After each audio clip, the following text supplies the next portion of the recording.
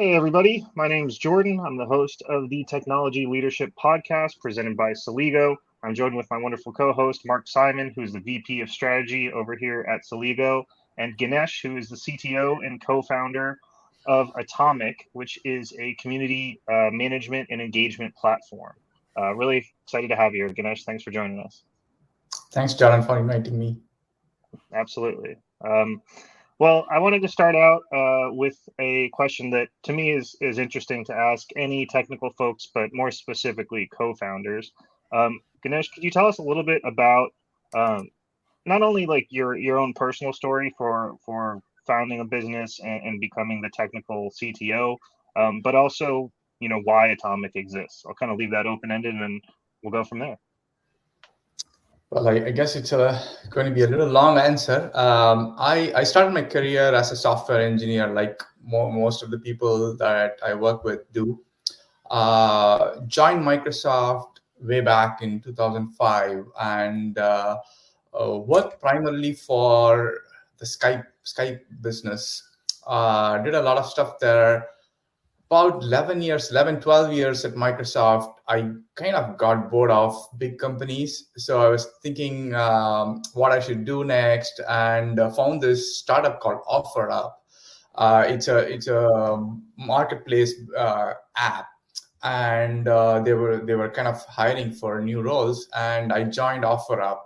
I was a dev manager in Microsoft, but joining a startup as an engineer was another challenge. So, and then the funny story I say that is because I work with Microsoft technologies, right from my laptop. Everything is Microsoft, and then I go to this OfferUp startup. The first day they gave me an Apple laptop, and I couldn't even figure out where my right click is. So I was that bad. But I survived. And spent 3 years there. And also, I got an opportunity to work in a B2B startup called Ally, which is now acquired by Microsoft. So I joined as a VP of engineering at Ally, and I was basically responsible for creating a team in India, a dev team in India. So did that, grew Ally to be about 50, 60 people there in India. And then at that time, I was thinking, okay, I worked in a consumer startup like OfferUp and also in a B2B startup like Ally. So I was kind of itching to start something on my own. So I quit my job there and started a startup with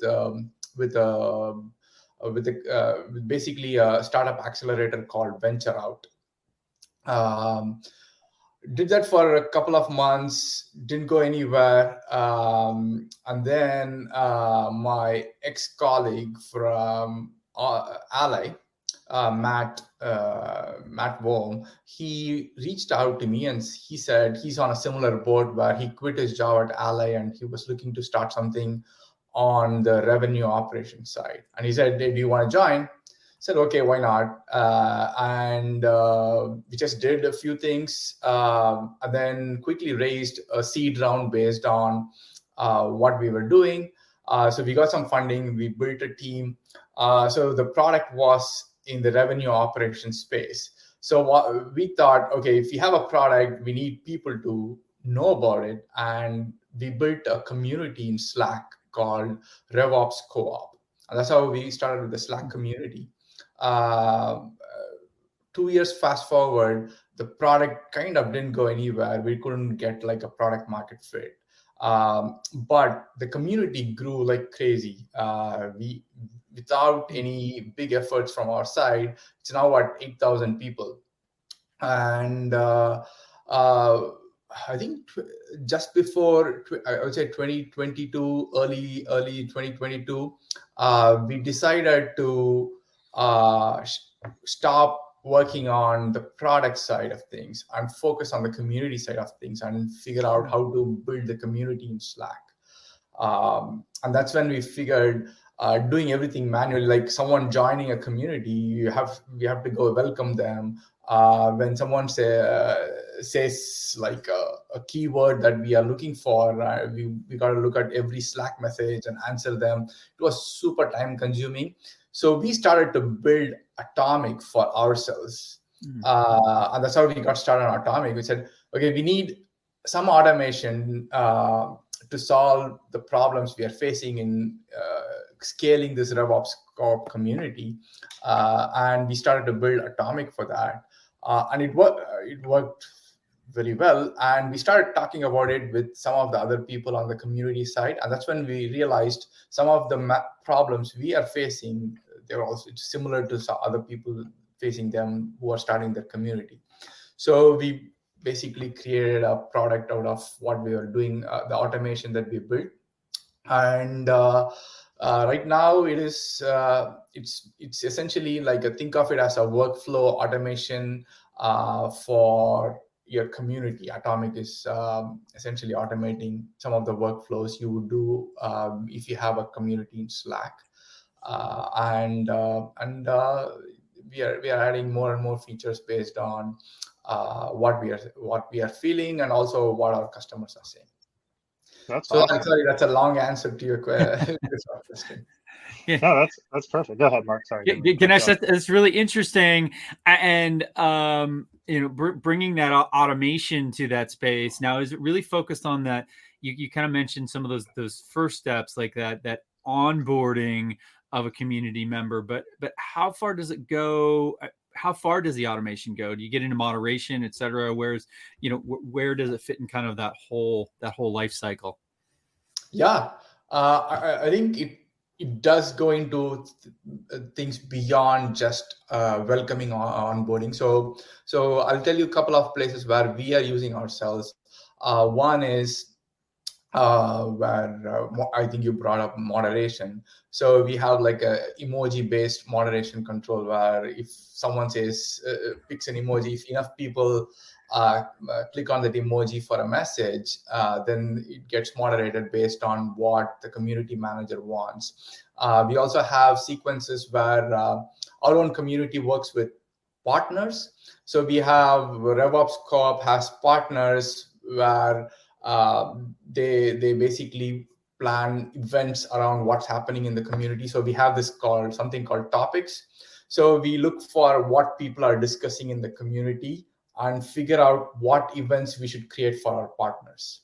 So for example, if someone is talking more about lead generation, we create call it a keyword tracker for those words.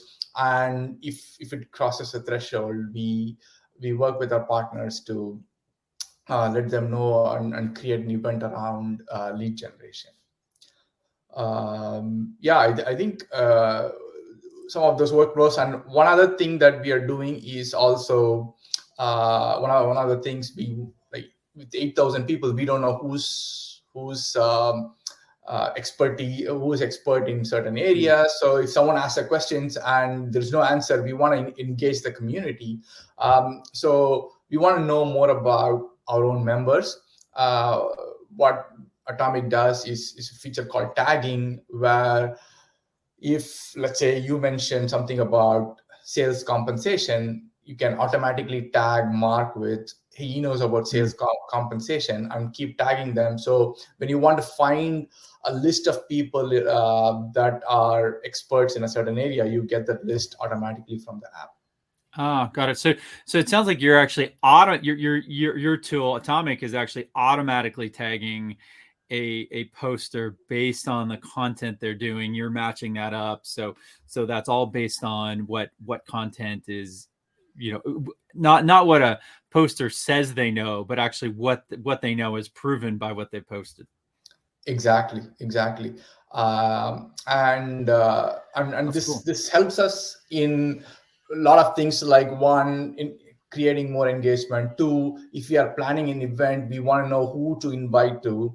And so, you mentioned Seattle area, you're from Seattle area. So if in most of the interaction, we see that people mention where they are from, and Atomic automatically picks up their location. And if we are planning an event in, say, Los Angeles, we can just look up who's in Los Angeles and go invite them.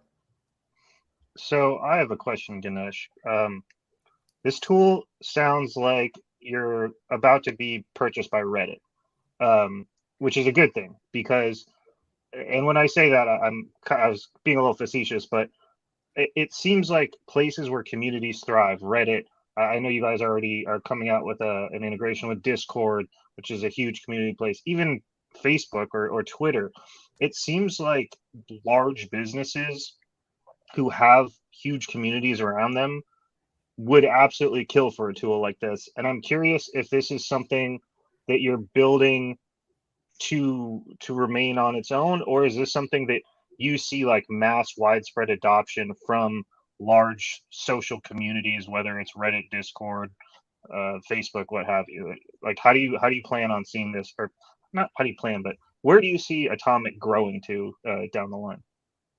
Yeah, we are still in our early days. Right now, Atomic works only on Slack. Yeah, we are thinking about adding to Discord and maybe a few other places where people are building the communities. So in terms of growth, one way is to kind of go beyond Slack and look at other places. There are a couple of areas we are thinking about our next steps in terms of growth. One is the other platforms, but we also find that most of the community managers want a monetization model.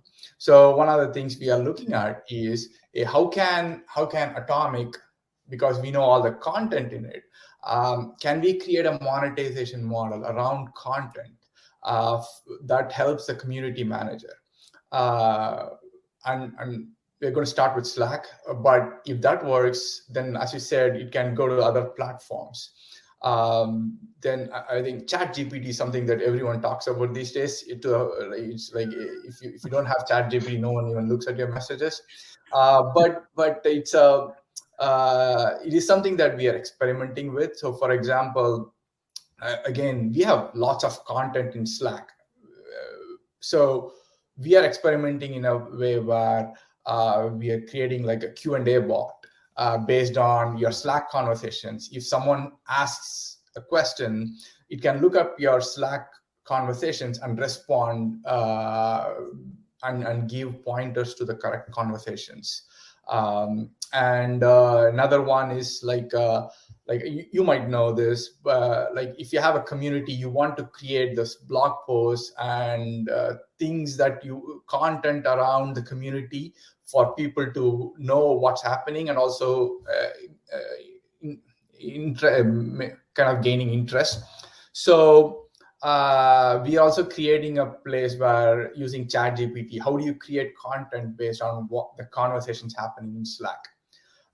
So if you kind of look beyond what we are doing today, one of the things we do have is the content that is in the community, and we are figuring out how can we use this content in a way that helps community manager monetize this content.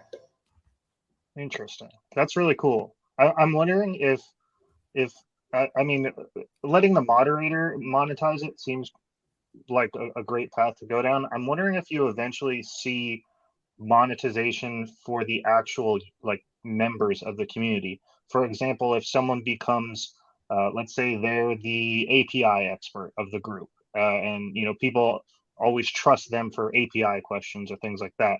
Is there a way that the individual contributors will ever get some kind of pay or be rewarded or monetized for helping build the community? I wonder if that, because that's, I don't know, I always see like, there's the people on Yelp who go review restaurants and all they get is a star by their name. And it's always confusing me because you're going out, spending money, paying for gas, paying for food, and all you get is a star in return. But it seems like with a really engaged community, you might be able to compensate those who help build. Yeah, it's interesting you bring up that point. My co-founder Matt was asking a very similar question. Is like, okay, you can monetize, you can help monetize community managers. Can you also help monetize members who are like experts? One of the things that has come up on our side is education. There are experts in the community who has their own education on certain topics. They have courses, and if we can find a way for them to monetize based on this, that will be great. So it has definitely come up on something that we are looking into. Awesome. Okay. So go ahead. Sorry, Mark.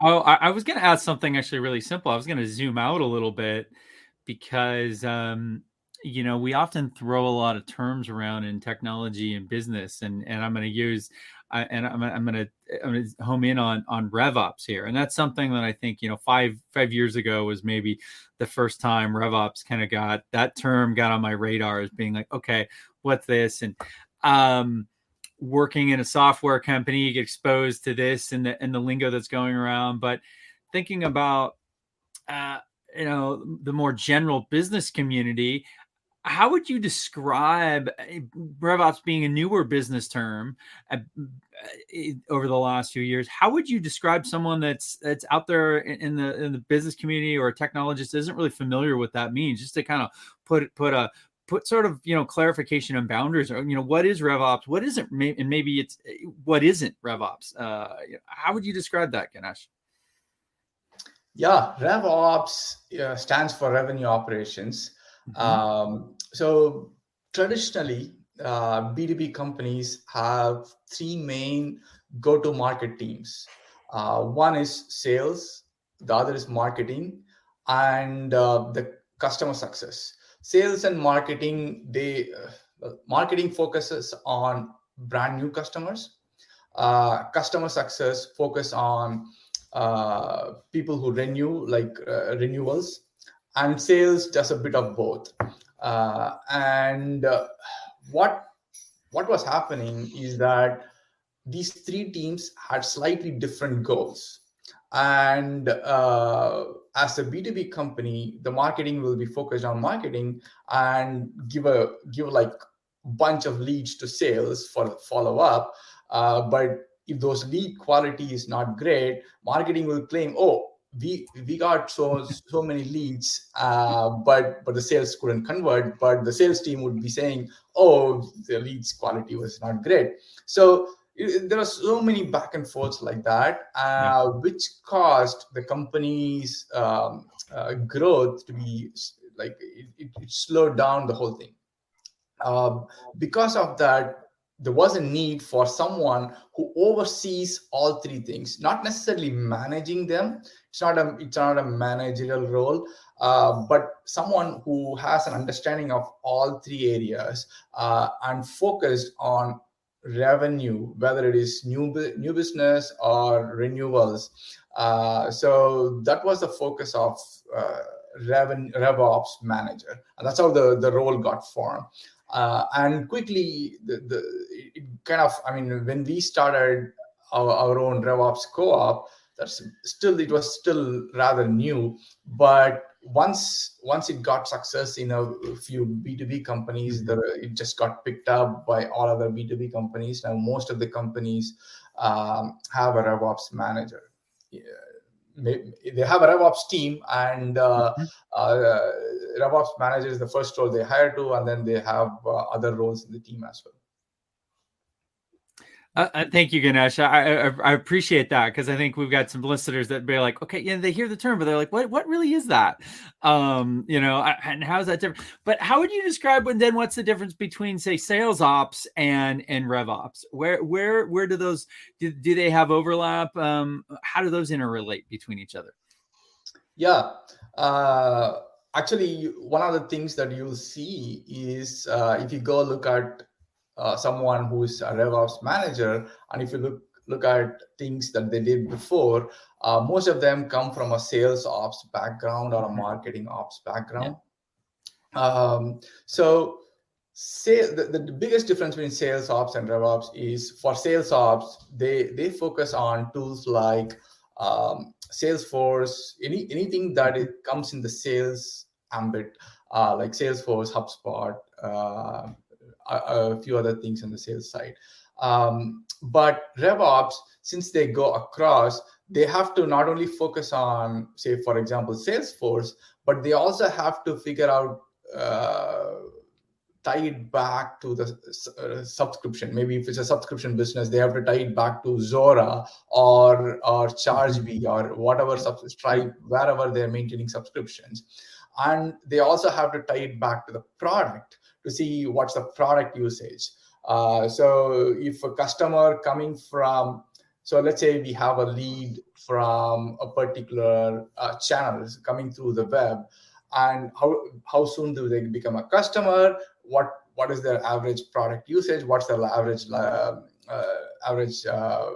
product usage, and tie it back to the lifetime value of that customer. So they have to kind of go across. So they work with sales ops people to get the data that they need and the automations they need, but they also have to work with customer CS and marketing. Sounds like a very challenging role. And I just want to be clear and clear the air. Celigo has never, our marketing team has never provided a low quality lead to sales. It's never happened. Wow. I promise. You don't need a RevOps manager. Nah. Um, very, very critical clarification there, Jordan. Yes, if you're listening. No, so I have a question. I've been in the API business for quite a while. I worked at a few companies that deal with APIs, and something I'm not technical, so probably both of you guys can answer this question. But the thing that I always hear, especially from a marketing or sales side of things, is building integrations is incredibly challenging. It's not only challenging to build it, but also to maintain it. And I'm looking at the integrations page on atomic.com. If you're listening, check it out. And there's a lot of coming soon. And I'm wondering, in maybe both your experiences, Ganesh as a builder and Mark as a leader, how much of a pain is building and maintaining integrations, and why? I think some of our listeners might be interested in that. Yeah. I also come from an API background. In the Skype team, I was responsible for creating the API to interact with Skype. So I do know a little bit about building and maintaining an integration. Just the authentication part of it is a pain. And then every time there is an API change, you got to keep up with it and keep changing the code. So it is difficult, and there are some products in the market that claim to solve this. I haven't played with them a lot, but building an integration and maintaining it is a challenging thing. So we internally have a few integrations. One of the things that I notice is that if it's a mature platform, the integration maintenance is a little on the lower side. If it's not a mature platform, you do have to spend a lot of time to maintain it. Most of them have like API limits, the rate limits, and other things. So everything will be different. So if you start out building integrations, keep all of those things in mind, and create an architecture where it is easy to maintain, is what I would suggest. Awesome. Mark, on your end, what would you well answer? Actually, I have a follow-up question for Ganesh. You mentioned the the maturity there has a big impact. You're referring to the maturity of the API you're connecting to, right? Yes. So yes. Yeah. So if you're connecting to an API that's less mature, it's relatively new for that product, then you're expecting that it's going to evolve more rapidly, and thus there's going to be more changes, potentially breaking changes, etc., versus using a really well established API that's maybe been around for several years. It's not going to, very unlikely that company is going to be making breaking changes to their API because they've got maybe thousands of customers using it, right? So true. And one other thing that I see with little bit mature APIs is they also offer like an SDK in different languages. So you don't have to write a lot of code to create those SDKs. So you can just use them. Interesting. Well, thank you. That definitely helps clarify. And yeah, sorry. I always like to get people's perspective on integrations and API in particular. Go ahead, Mark. It looked like you're going to say something. And so back to the question, the question you were asking me, Jordan. Yeah. What was the question again? Just like, why is building and maintaining integrations such a pain? And you're in a strong leadership position at Sligo. You've probably heard this from a whole bunch of customers, and so I wanted to get the technical side of things from Ganesh, but maybe, I don't know, just your side of things for this is essentially asking, why does Sligo exist? Yeah, and it's a great question, because this really gets to the heart of a lot of misconceptions around integration, I think. And I've seen this. Obviously, I've seen it from the Sligo side across several thousand customers, but I've also seen it, having a PS practice, building integration, so building it for clients, and then on the other side, actually, building them internally, as a critical part of operations. So it's kind of, you end up sort of coming into it with a different perspective, depending on which one of those roles you have. And, the really where I've kind of landed and how I really try to describe to people, particularly like customers that are new to it, is to think about, the integration and automation is something that comes at the end of a lot of work. It's essentially like building a house in a way. And you have to have a solid foundation for a house. And one of those foundations is solid business processes. Do you have a good understanding of your business processes? Are they solid? How mature are they? We know businesses need to change and change, be more accommodating to change due to, an ever more dynamic world. But you really need to know what your processes are and have those, at least a solid understanding of those. And then on top of that, you've got your systems that you're connecting. Have you actually implemented your systems? Are they right? You have a good understanding of, and that's Ganesh, you mentioned, challenges using nascent APIs, right? That's part and parcel. That's the interface to an endpoint. And if that's not mature, you're going to struggle with it. But all these things stack up. And then on top of it, you get to build your integrations.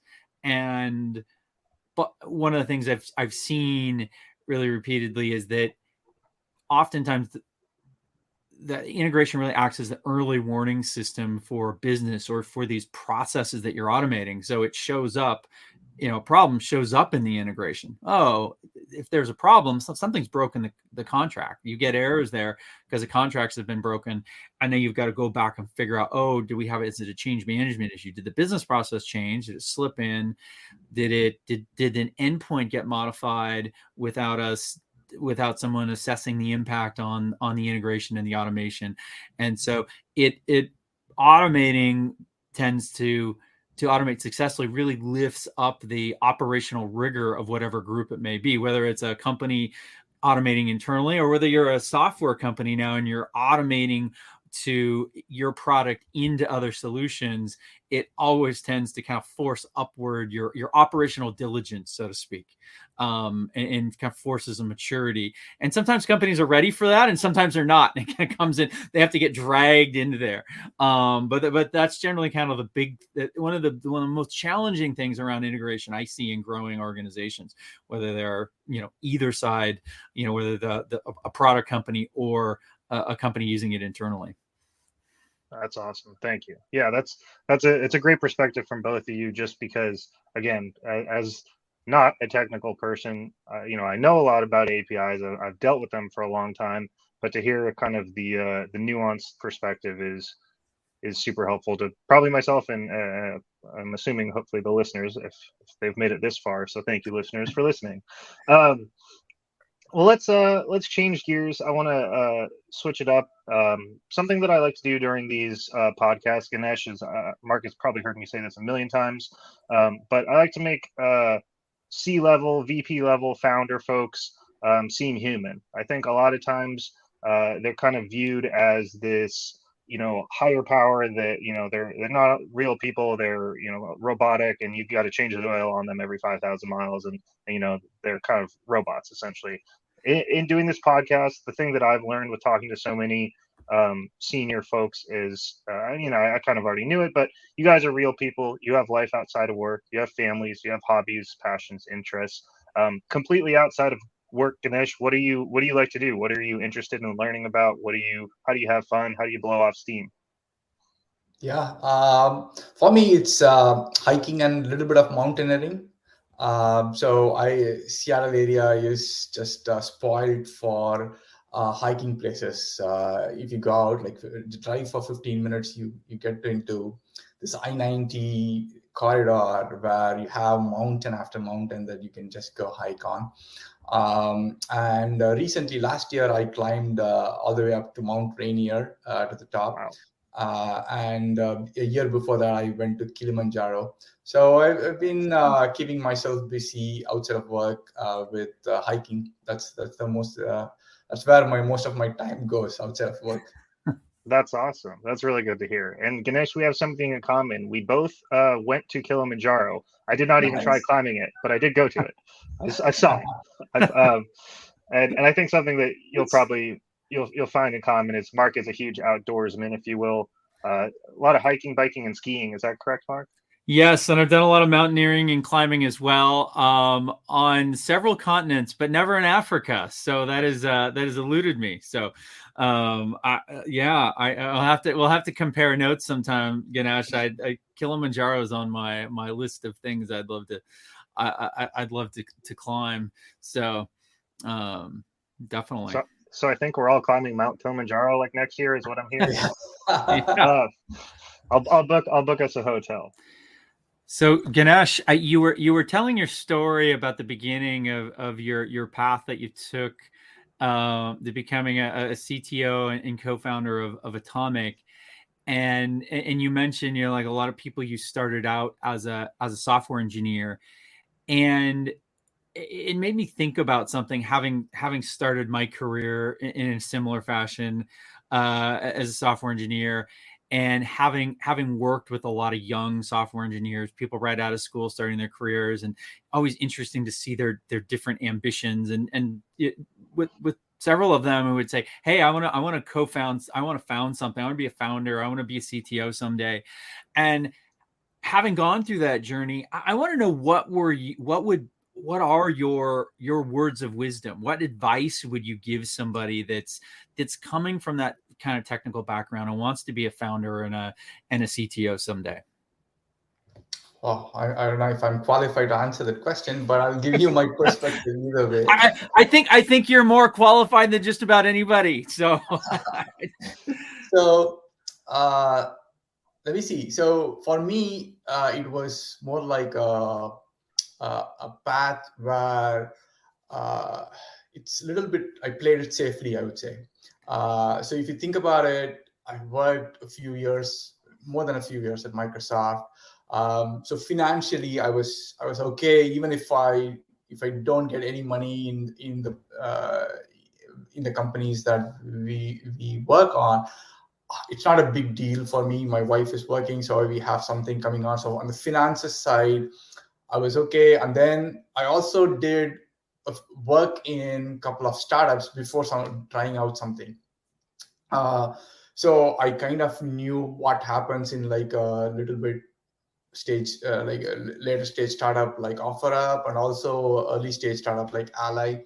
So I had that background. I knew what to expect when I started this, when I started with Matt, what to expect in a startup.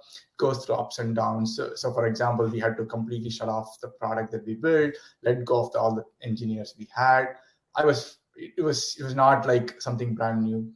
But there are also, I've seen many people who have started out straight out of college or work a little bit and then start straight out of college. So it has its pros and cons. And I feel like you will know if you want to start something, you will know there'll be like something that tells you, and you should give it a try.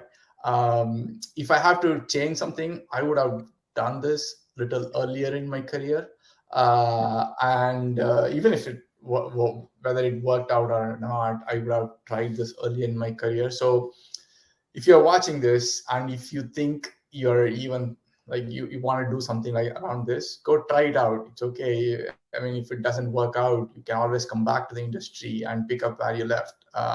So should try it out. That's a fantastic answer. And just to kind of corroborate what you're saying, I tried to start a business outside of college and it failed. So that's why I'm here being a social media manager. I want to just piggyback off that, Mark, before we keep going.